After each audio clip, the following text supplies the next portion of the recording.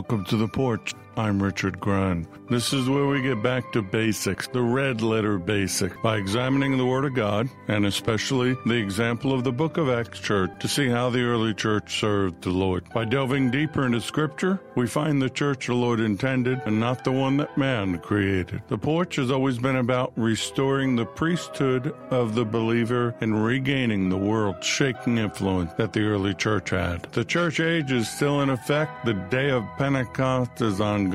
The fire of the upper room still burns. If you have any questions, go to firefalltalkradio.com, use the contact button, or you can write us directly at the Porch, lowercase one word, at firefalltalkradio.com. If you'd like to support us, there are ways to do so. Go to the Firefall Talk Radio homepage. We appreciate your support and encouragement. Welcome to all of our listeners from the various streaming platforms. Remember, we can always be found on Apple Podcasts, Google Podcasts, iHeartRadio, and Spotify.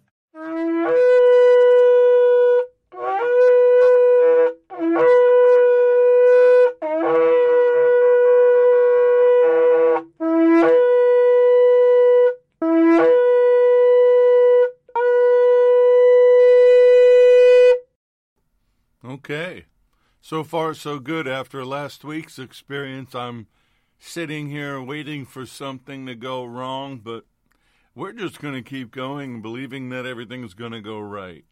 Glad you could be with us again. Apologies for last week. It was a crazy start to things. The microphone wouldn't work, and the software that I used to broadcast with locked up my computer, and it was just wild. But what I worked on last week, we're going to get this week. So we're going to keep going. Glad you could be here. This is the community part of the Porch. If you don't want to be a part of that, go to the sound of the second shofar. It takes you right into the Bible study. If you want to be a part of this and you haven't already hooked up with us, go to firefalltalkradio.com. You can connect with us on Facebook. We have a page there. We're on Instagram, and we're on Twitter. You can write us at the Porch at firefalltalkradio.com. Send us praise reports, prayer requests if you have any needs, and we can help you. We will. If nothing else, we can get people praying for you. I always start out praise reports and prayer requests. So my first praise report is that I am here with you tonight. I really enjoy doing this. I love talking about the Lord. I love speaking about His Word, and I love being with you to help you prepare for what's coming. So I praise Him first for my salvation, for the calling on my life, for my home, for my wife, my sons, daughter-in-laws, grandsons, who, by the way, just turned 4 years old.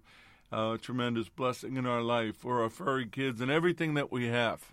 I praise Him for you, each and every one of you, those of you that I know, that I've met, that I interact with, and those of you I pray for in the Spirit that I don't know yet. Maybe someday we will meet.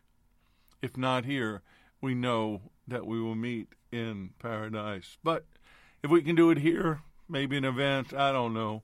We'll see what the Lord wants to do. It's all in His control. Praise Him for His provision and His protection over each and every one of us. Thank Him every day. Start every day in praise and prayer and thanks. Take advantage of the protection. Take advantage of the authority given to you in Yeshua's name. Praise Him for the dreams and the visions, as I've mentioned of late. The last couple of months, it's pretty active. Dream life, visions, things that the Lord has been showing up in prayer meetings with my brother Larry and I. It's been a very exciting time, even though the world seems like it's going to heck in a handbasket, whatever that means. I praise Him for His healing virtues and the divine health and the promises of His Word. Praise Him for favor, abiding favor, for the revelation of the Holy Spirit, the fact that the Spirit walks with us and helps us and teaches us. And I praise Him that I am a new creation, living in these prophetic times, being able to talk to you about prophecy and what is to come, which means we better know how to pray. Psalm 122, verse 6, pray for the peace of Jerusalem. May they prosper who love you. I have always been and always will be prayerful for Jerusalem, for Israel, for our Jewish brothers and sisters. Whether you are born into the vine or grafted into the vine, we should be praying for one another. Pray that their leadership would get their act together and do what's right before God first. Pray for our leadership. Pray for America. You know, we're going to be talking about the days of Noah. And something the Lord said to me today, by the way, during prayer. He said to me,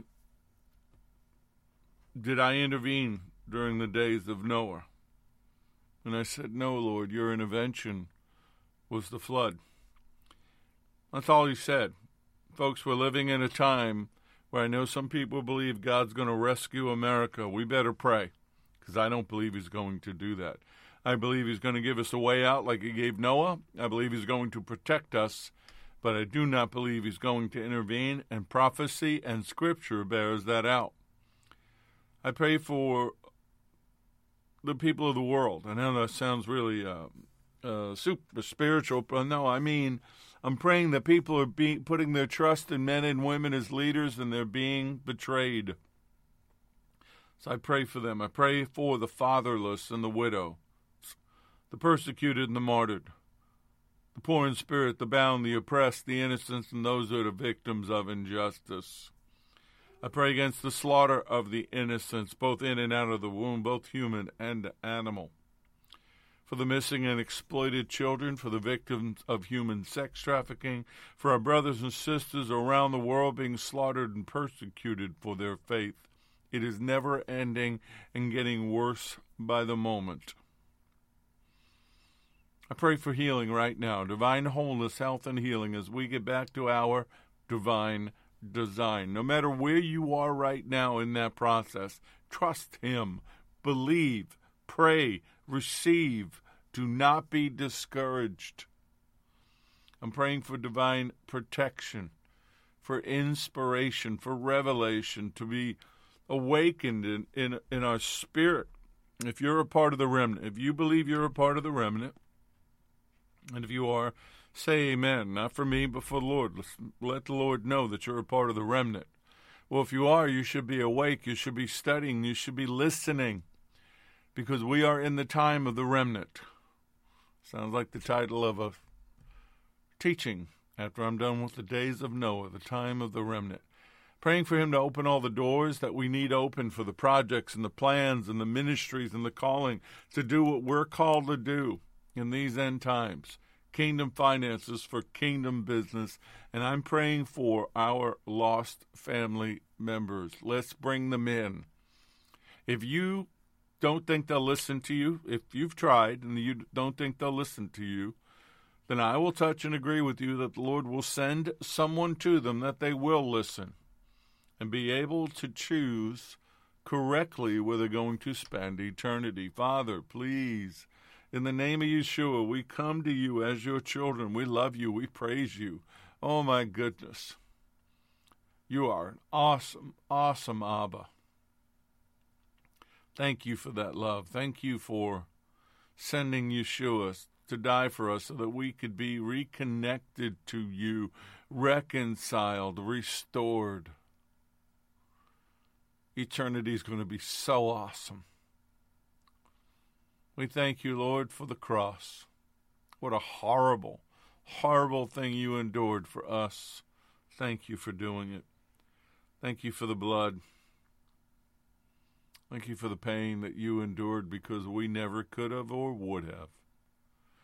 But I am thankful that you are alive. You've risen from the grave. You're not dead. You are alive. You sit at the right hand of the Father in fullness and power, and we get to sit with you in the heavenly places.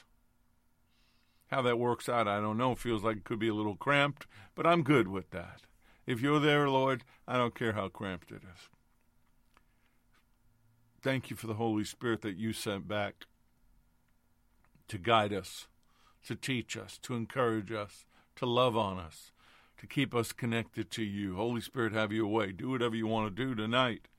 A lot of notes to catch up on from last week, but you do what you want. You say what you want to say. I will be obedient and submitted.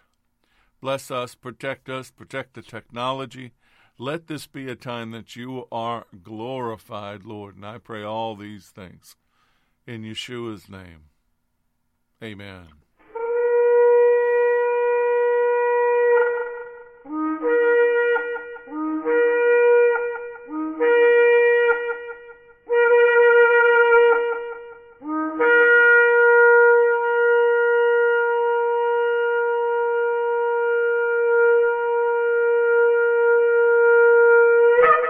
These lessons are proprietary information except where noted the information comes from outside sources. The combination of that information, the matter presented, is exclusive, cannot be repeated or used without permission.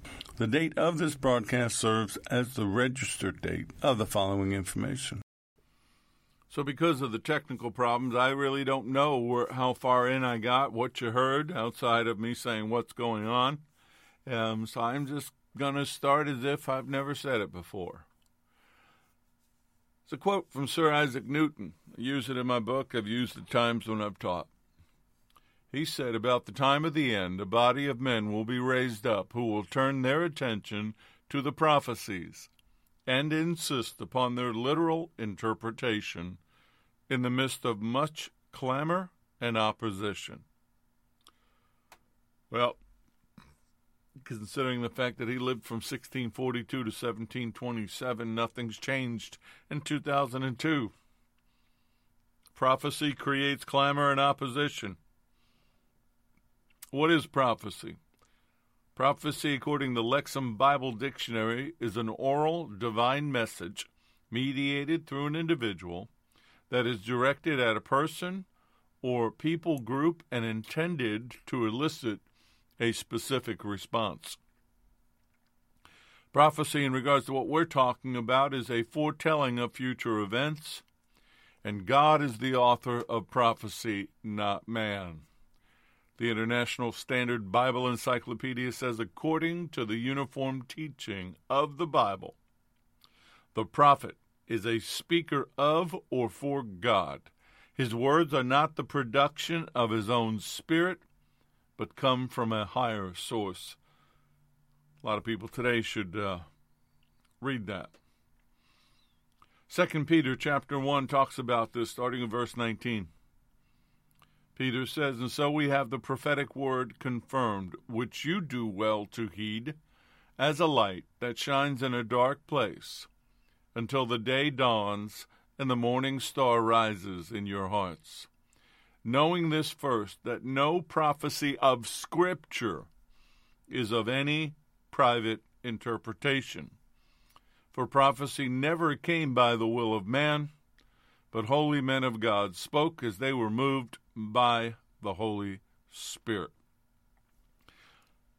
Prophetic word, prophets speaking prophecy, need to open up their Bibles. Need to get back to the form, need to get back to the guidelines. We have too many people calling themselves prophets today when all they are is profiting from words and false teachings. But it's always been that way, and the Lord has always dealt with it. Ezekiel chapter 13, starting in verse 2, Son of man, prophesy against the prophets of Israel who prophesy, and say to those who prophesy out of their own heart, hear the word of the Lord. Thus says the Lord God, woe to the foolish prophets, for they follow their own spirits and have seen nothing. Jeremiah 23:16, thus says the Lord of hosts, do not listen to the words of the prophets who prophesy to you. They make you worthless. They speak a vision of their own heart, not from the mouth of the Lord. Now, why am I belaboring this? We're talking Matthew 24. We're talking days of Noah. We're speaking about prophecy, and true prophecy is Holy Spirit inspired from the Lord. True prophets are not popular. They don't draw crowds. They don't make a lot of money. A biblical example of a prophet is an unpopular ministry. Jeremiah chapter 20, starting verse 7. O Lord, you induced me, and I was persuaded. You are stronger than I and have prevailed. I am in derision daily. Everyone mocks me. Verse 9 says, Then I said, I will not make mention of him, nor speak any more in his name. But his word was in my heart like a burning fire shut up in my bones. I was weary of holding it back, and I could not. Remember one time I met somebody, this is a while ago. He was taking me to a resort. Driver, who was a believer, was talking back and forth, and he was talking about prophet this and prophet that. And I asked him, I said, these prophets you're talking about, do they have huge followings? Oh, yeah, brother, huge followings. So they dress well? Oh, yeah, you think they're making money? Oh, they're doing well. I said, then they're not prophets. He looked at me and said, I said, you look at your Bible. You tell me one prophet who spoke for the Lord that was popular, did well, and they didn't try to kill him. He got really quiet.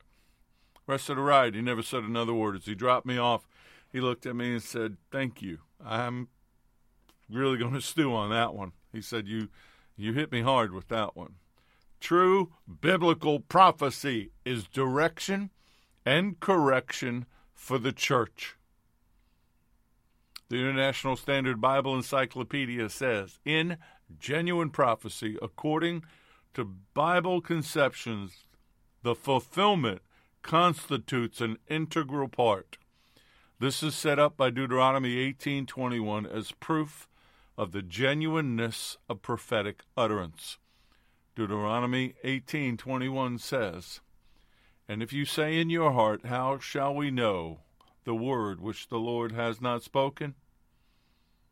When a prophet speaks in the name of the Lord, if the thing does not happen or come to pass, that is the thing which the Lord has not spoken. The prophet has spoken it presumptuously. You shall not be afraid of him. Any prophet whose prediction fails must be branded as false, even if he or she claims to speak for God. The mere claim is insufficient if it goes unfulfilled. That's the New Living Translation Study Bible. Why is this so important, folks? We're living in a time of deception. That's how Matthew 24 starts out. And we've been warned not to be deceived, and we've been given guidelines in the Word. And yet I am astounded how easily the church is fooled. Jeremiah 14, starting with verse 14, the Lord said to me, The prophets prophesy lies in my name. I have not sent them, commanded them, nor spoken to them. They prophesy to you a false vision, divination, a worthless thing, and the deceit of their heart.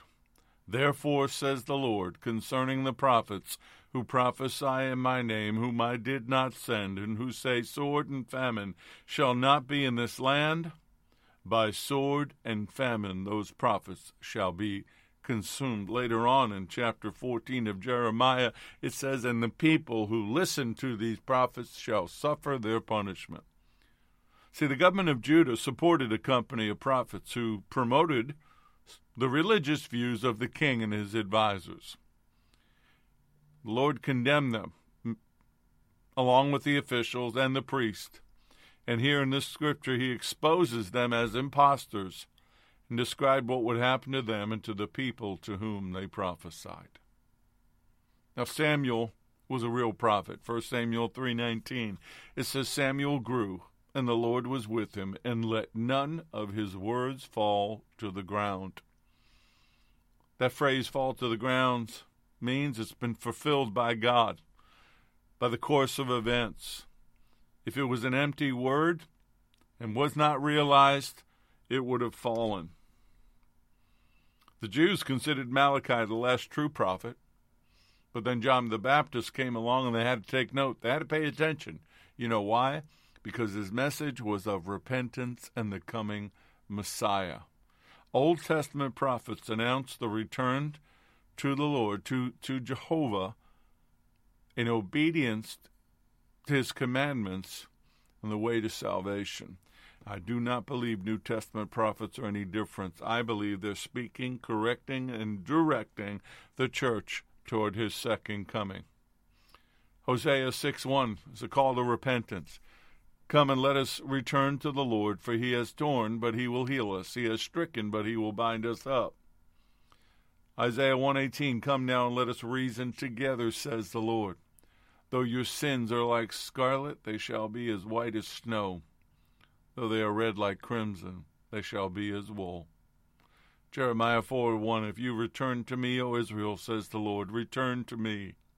And if you will put away your abominations out of my sight, then you shall not be moved. You want an example of the true prophet, the true prophetic office, the measurement by which all prophets should be measured? Look at Yeshua himself. He had an intimate, connected relation to his heavenly Father, speaking only the Father's words completely and without hesitation. John 5, verses 19 and 20. I tell you the truth, the Son can do nothing by himself. He does only what he sees the Father doing. Whatever the Father does, the Son also does. For the Father loves the Son and shows him everything he is doing. In fact, the Father will show him how to do even greater works than healing this man, which is what just happened. Then you will be truly astonished. John 12, verses 49 and 50. This is the Lord, red letters, listen to me. He didn't say that, I'm saying that. For I have never spoken on my own initiative or authority, but the Father himself who sent me has given me a commandment regarding what to say and what to speak. I know that his commandment is eternal life. So the things I speak in accordance with his exact instruction, just as the Father has told me. That's why Yeshua warned against false prophets. That's why he inspired the apostles to warn against false prophets in the apostolic times.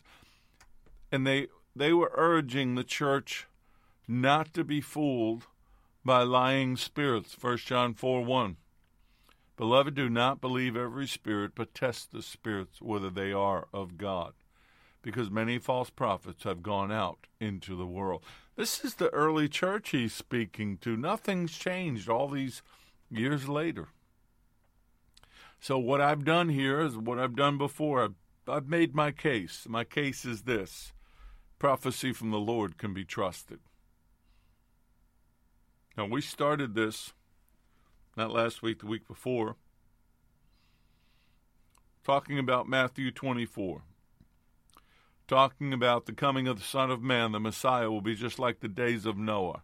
For as in those days before the flood, they were eating and drinking, marrying and giving in marriage, until the very day when Noah entered the ark. And they did not know or understand until the flood came and swept them all away.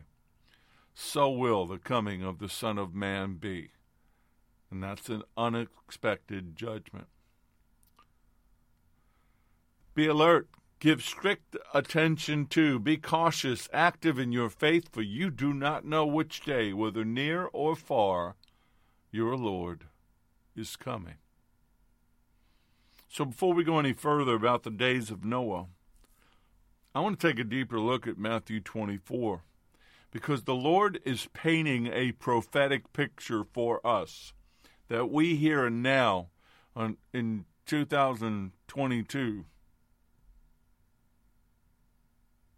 should be paying attention.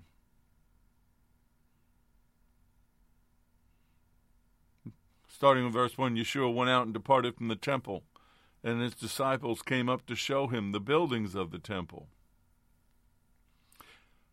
And Yeshua said, do you not see all these things? Assuredly, I say to you, not one stone shall be left here upon another that shall not be thrown down. See, the temple was the source of their religious pride, and it was destroyed because of divine judgment. You know, people get all excited about the temple wall, they put their little prayers in the crevices. You see people praying there. You know why I would never go do that? Because that wall, all that's left of that temple complex, is a symbol of judgment. It's a symbol of disobedience. It's not something good. It's a symbol that because they disobeyed, that is all that is left. I don't need that temple. I don't need that wall. I don't need the third temple. That's not for me. That's not for believers in Yeshua. But the disciples were caught up in religion. They were caught up in how beautiful that temple was, the pride of it, the religious pride they had in it. And the Lord is already trying to break that down. So he sat on the Mount of Olives, and the disciples came to him privately, saying, "Tell us when these things will be," referring back to what he had just said about the tearing down of the temple. "Tell us when will these things be, and what will be the sign of your coming and of the end of the age?" So they asked him a couple of questions. When? And what? When will these things be, and what will be the sign of your coming and of the end of the age? That Greek term for coming or appearing is parousia. And the end of the age symbolizes or epitomizes the climax, the epoch of salvation history and the closure of that part of our history. And that's why this is called the Olivet Discourse, because it took place on the Mount of Olives. Pretty self-explanatory. But when he sits down with them, and I don't think they understood at that moment that he was prophesying. He was speaking of things that were about to happen and that would happen in the distant future. And that's what prophecy is. Prophecy is, if it's spoken from the Lord, it is just as much outside of time as the Lord is. So they wanted to know what he said. When would it happen? When would the destruction of the temple come? When would the end of the age come? And what they were looking for was an answer as to the apocalypse. Boy, is that a popular... Everybody wants an answer as to the apocalypse, the end of time, the end of all things. So what he does, many teachers would say he uses symbolic language. I disagree. He's using prophetic language so that those who have ears to hear, hear.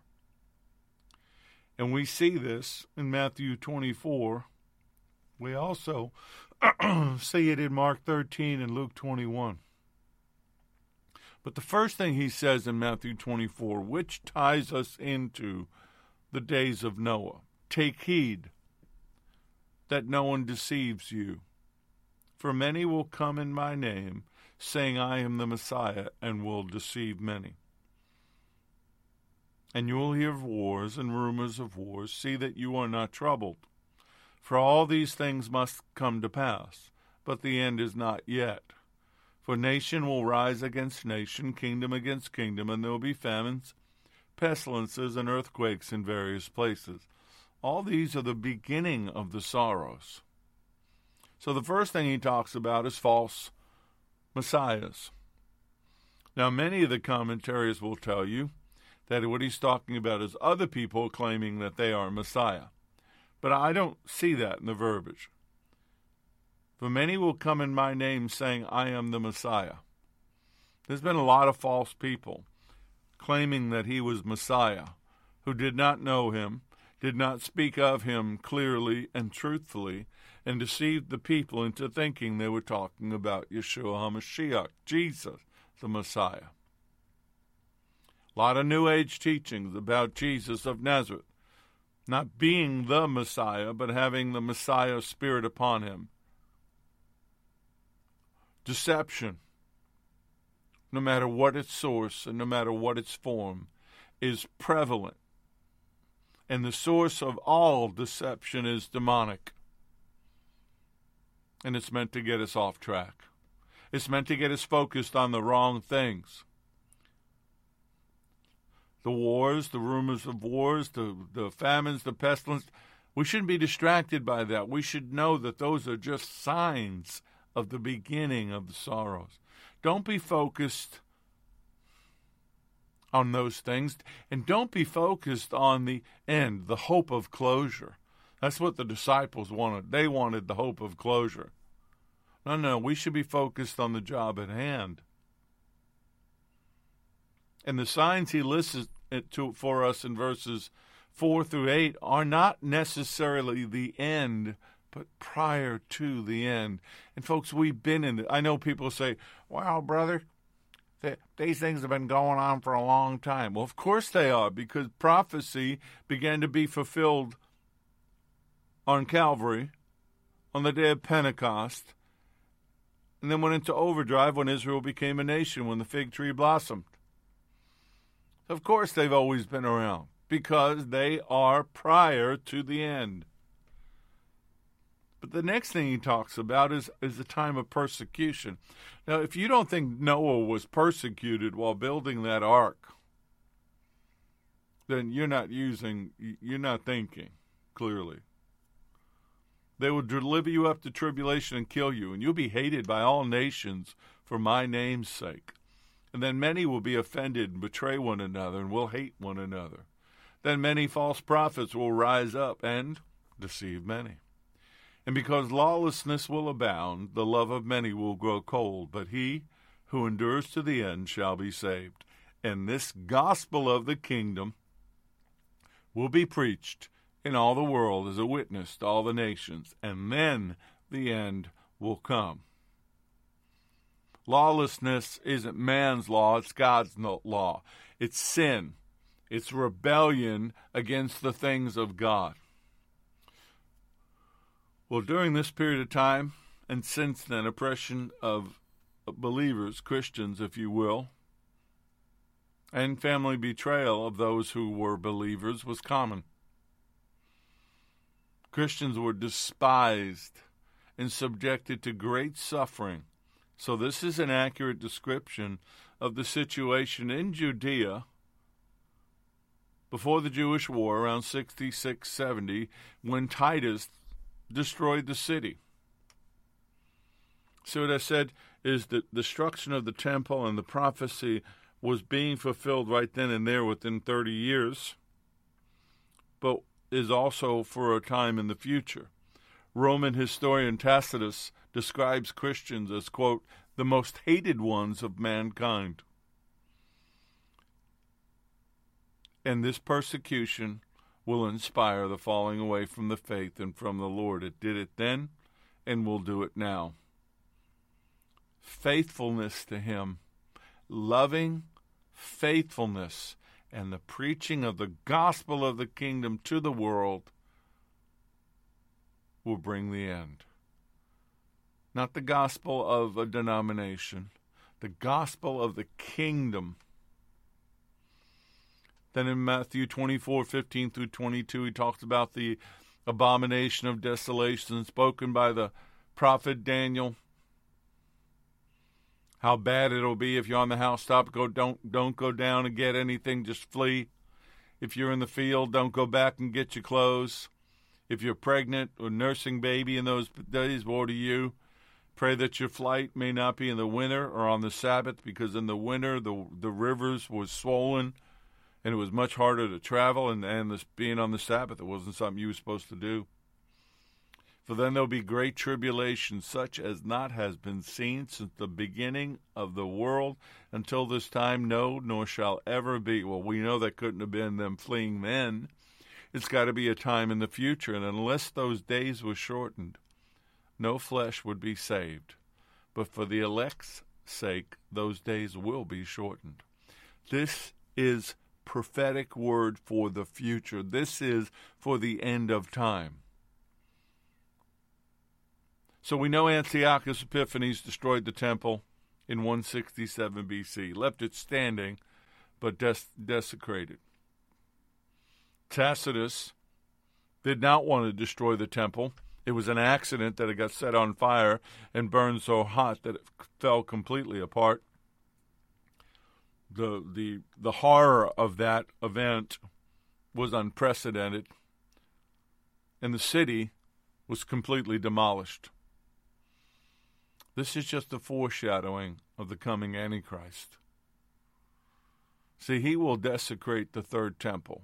He will declare it for himself. He will go in and sit down on the mercy seat and declare himself as God. But the one thing that I want to get you to understand, if you remember nothing else from all these notes, the prophetic imagery, that divine correction, and the fulfillment of prophecy comes when man-made religion is destroyed. What the Jews of that day were doing had very little to do with the Word of God. It was the traditions of men. The church is no different today. So then we get to Matthew 24, verses 26 to 25. We're going into the second coming. And I call this a prophetic guideline. Remember, the key here is don't be deceived. I've been deceived.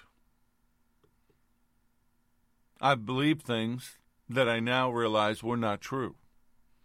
I've accepted things because they were taught to me by people that I were supposed to trust, that they had done the job and the studying. And once I did the job to study and understood the Word, had the Spirit revealed to me, I began to realize that my acceptance of what they were teaching was wrong. From the time you were saved to the way you are now, wherever you are in your walk, you've been deceived. Don't beat yourself up if you wake up one day and go, that's not what the Word says, and that wasn't what the Lord meant. I don't know if the people that I heard knew. Many of the conversations I had with Pastor Shelley before he passed dealt with some of this, things that we used to believe were true that we now see are not. Even he at his age, in his 90s, after being a preacher and a teacher all those many decades, I think it's 60 years or so, came to the realization at the end that there was stuff he believed that was slightly off, that 1 degree off. Keep reading, keep praying, keep studying. Make things line up with the Word. Remember, one of the guidelines I shared with everybody beginning of my ministry, and especially once I started going on other podcasts and going to seminars and I wrote the book, I do not manipulate the Word to match my revelation. I make my revelation line up with the Word, or I withhold it. And when the Lord began to reveal things to me in January of 2007, it would be another 3 years before I shared them publicly. It took me that long in time and prayer and study to make the exciting things he was showing me, to make them line up with the Word, to have the Word confirm the revelation. Too many people get a revelation or an idea or an insight and they spew it out there. They want to be known. They want to get on a podcast. They want to make a video go viral. And I just cringe because in their zeal to do what they do, they're misleading people. If you have a desire to know the Word, then spend time in the Word. Spend time with the Lord. Allow the Spirit to teach you.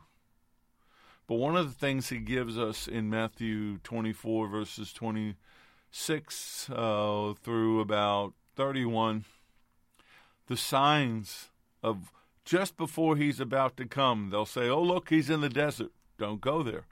He's in the inner rooms. Don't believe it.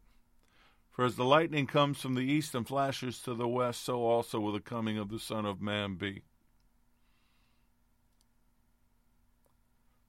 The Son of Man will appear in heaven. The sign of the Son of Man will appear in heaven, and all the tribes of the earth will mourn. And they will see the Son of Man coming on the clouds of heaven with power and great glory. And he will send his angels with the great sound of a trumpet, and they will gather together his elect from the four winds, from one end of heaven to the other. Any absence of one of these things will tell you it's not him. If you don't believe that they can deceive you,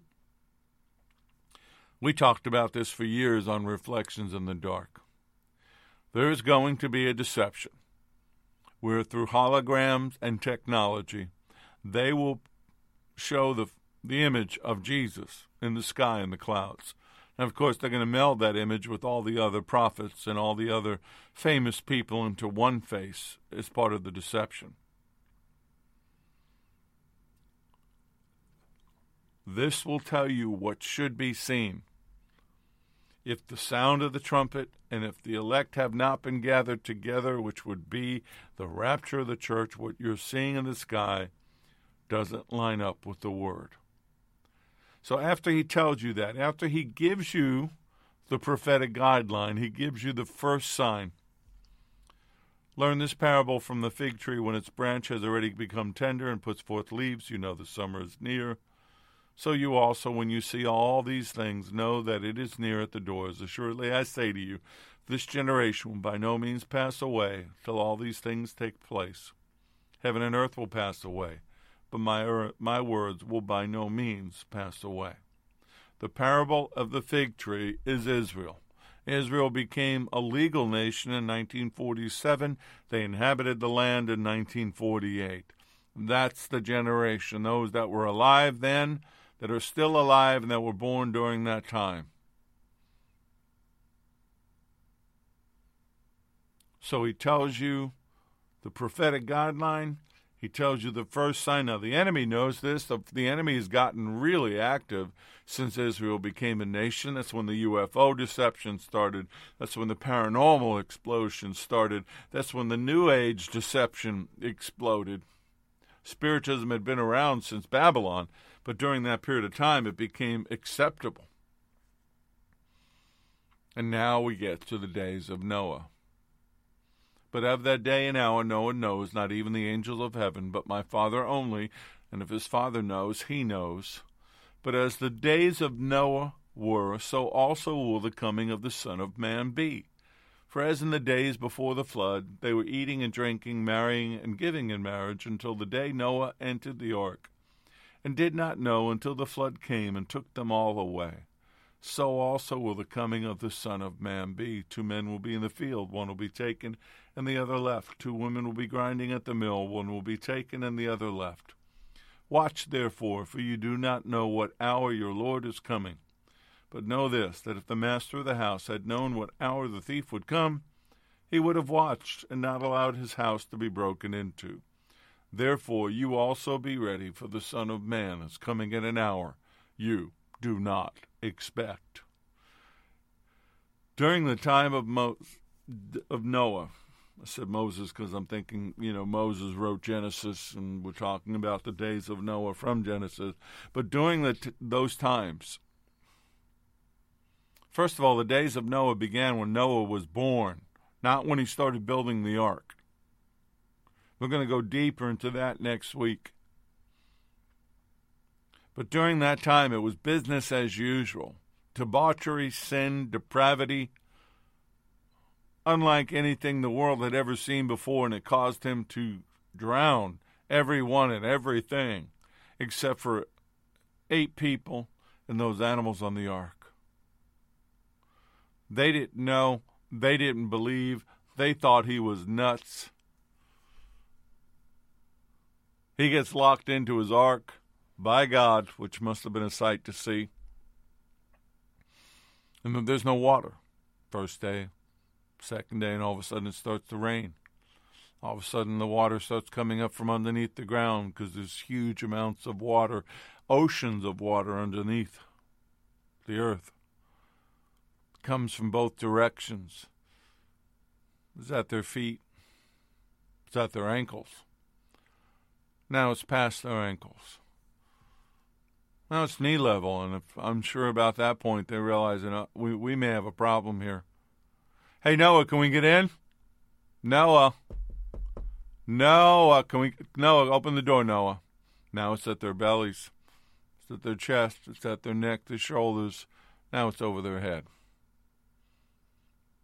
They didn't know, they didn't believe. What he's showing us in prophetic language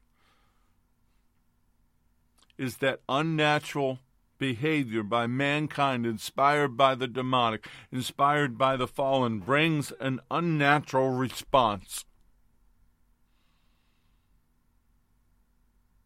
He's giving us a warning.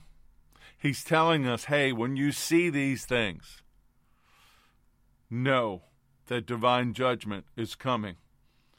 You don't know when it's going to happen. Therefore, you have to always be ready. I speak to so many people who claim to be born-again believers that have no clue what I'm talking about. And when I speak of prophecy and I speak of the signs, they roll their eyes or they check out. I can see them glaze over. And I know they're not going to be ready. People that should know better are not going to be ready. But he gave us examples of what this is going to be like. Acts 1, starting verse 9. Now when he had spoken these things, while they watched, he was taken up, and a cloud received him out of their sight. And while they looked steadfastly towards heaven, as he went up, behold, 2 men stood by them in white apparel, who also said, Men of Galilee, why do you stand gazing up into heaven? This same Yeshua, who was taken up from you into heaven, will so come in like manner as you saw him go into heaven. Isn't that cool? The Lord sent 2 angels to make sure that these fishermen, these disciples of his, understood what they were seeing. He loved them so much he didn't even want them to miss that. But see, Daniel prophesies this in Daniel 7, verses 13 and 14. I was watching in the night visions, and behold, one like the Son of Man, coming with the clouds of heaven. He came to the Ancient of Days, and they brought him near before him. And then to him was given dominion and glory and a kingdom, that all peoples and nations and languages should serve him. His dominion is an everlasting dominion, which shall not pass away, and his kingdom the one which shall not be destroyed. The Son of Man is Yeshua, the Ancient of Days is the Father. Prophecy from real prophets will line up with the Word. It won't be in place of the Word. It won't be a new revelation. It'll line up with the Word. But see, we also see this referred to in Revelation 19. I don't know about you. I've been reading these notes now for 2 weeks. Not 2 weeks every day, 2 weeks solid. I mean, I've had these notes since last week. And even reading them again today, and as I'm reading them here to you out loud, I'm getting excited. Oh, I'm not getting excited about judgment and people dying and the destruction of the wicked. No, I'm getting excited because the King is coming. The King is coming. And I've chosen him to be my King, to be my Lord, to be my Savior. I have made him Lord of my life. I have confessed with my mouth and believed in my heart. And I'm longing and looking for the day that I see him again. Now I saw heaven opened, and behold, a white horse. And he who sat on him was called Faithful and True. And in righteousness he judges and makes war. His eyes were like a flame of fire, and on his head were many crowns. He had a name written that no one knew except himself. He was clothed with a robe dipped in blood, and his name is called the Word of God. And the armies of heaven, clothed in fine linen, white and clean, followed him on white horses. Now out of his mouth goes a sharp sword, and with it he should strike the nations, and he himself will rule them with a rod of iron. He himself treads the winepress of the fierceness and wrath of Almighty God. And he has on his robe and on his thigh a name written, King of kings and Lord of lords. Folks, he's not coming for a picnic. He's not coming for a beach party. He's coming to make war. And he's coming to stop what I believe is the ones coming out of the pit and the watchers of old, the kings of the earth, warring with the Antichrist in Jerusalem. And if he doesn't intercede, they'll destroy the earth and there'll be nothing left. King does not have to leave the throne. He could issue an edict from heaven. But he decides, no, I'm going to stop this. They're not going to destroy this earth. I'm going to intervene. He's going to defeat the beast and his armies. He's going to put them in their place.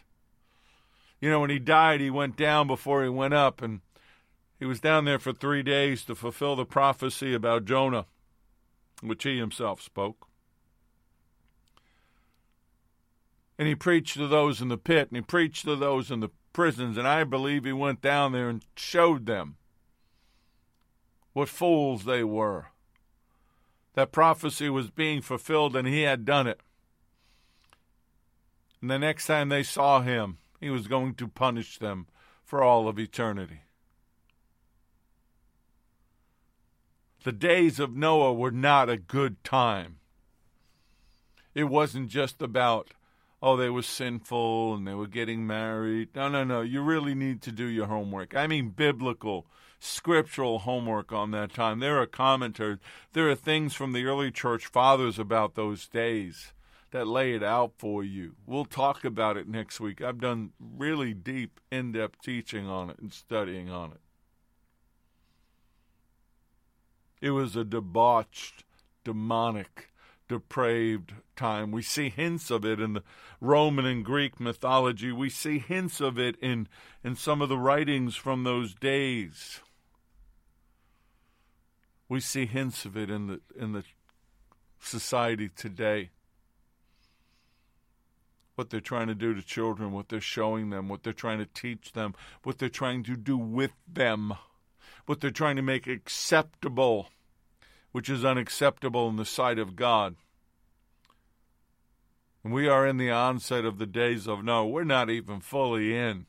If these days are bothering you, you better get ready. It's going to get worse. You better know this word. You better know him, and he better know you. Your name needs to be written in that Lamb's Book of Life. You need to be filled with the Holy Spirit, having both the gifts and the fruit evident in your life. The disciples taught on it. They spoke about it. They encouraged it. 2 Thessalonians 1, starting verse 7, Paul to the church in Thessalonica. And to give you who are troubled rest with us when the Lord is revealed from heaven with his mighty angels in flaming fire, taking vengeance on those who do not know God, and on those who do not obey the gospel of Adonai, Yeshua HaMashiach, the Lord Jesus, the Messiah. These shall be punished with everlasting destruction from the presence of the Lord and from the glory of his power, when he comes in that day, to be glorified in his saints and to be admired amongst all those who believe, because our testimony among you was believed. The message that they preached was salvation, was healing, it was restoration, but it was preparation. See, the concluding parables of Matthew 24, and you should read the whole chapter. Go back, read it, take notes, maybe spend a week in it. But the conclusion of Matthew 24 bangs home the message, the necessity of remaining watchful. A description of final judgment is what ends his prophetic discourse. And it's a basic message.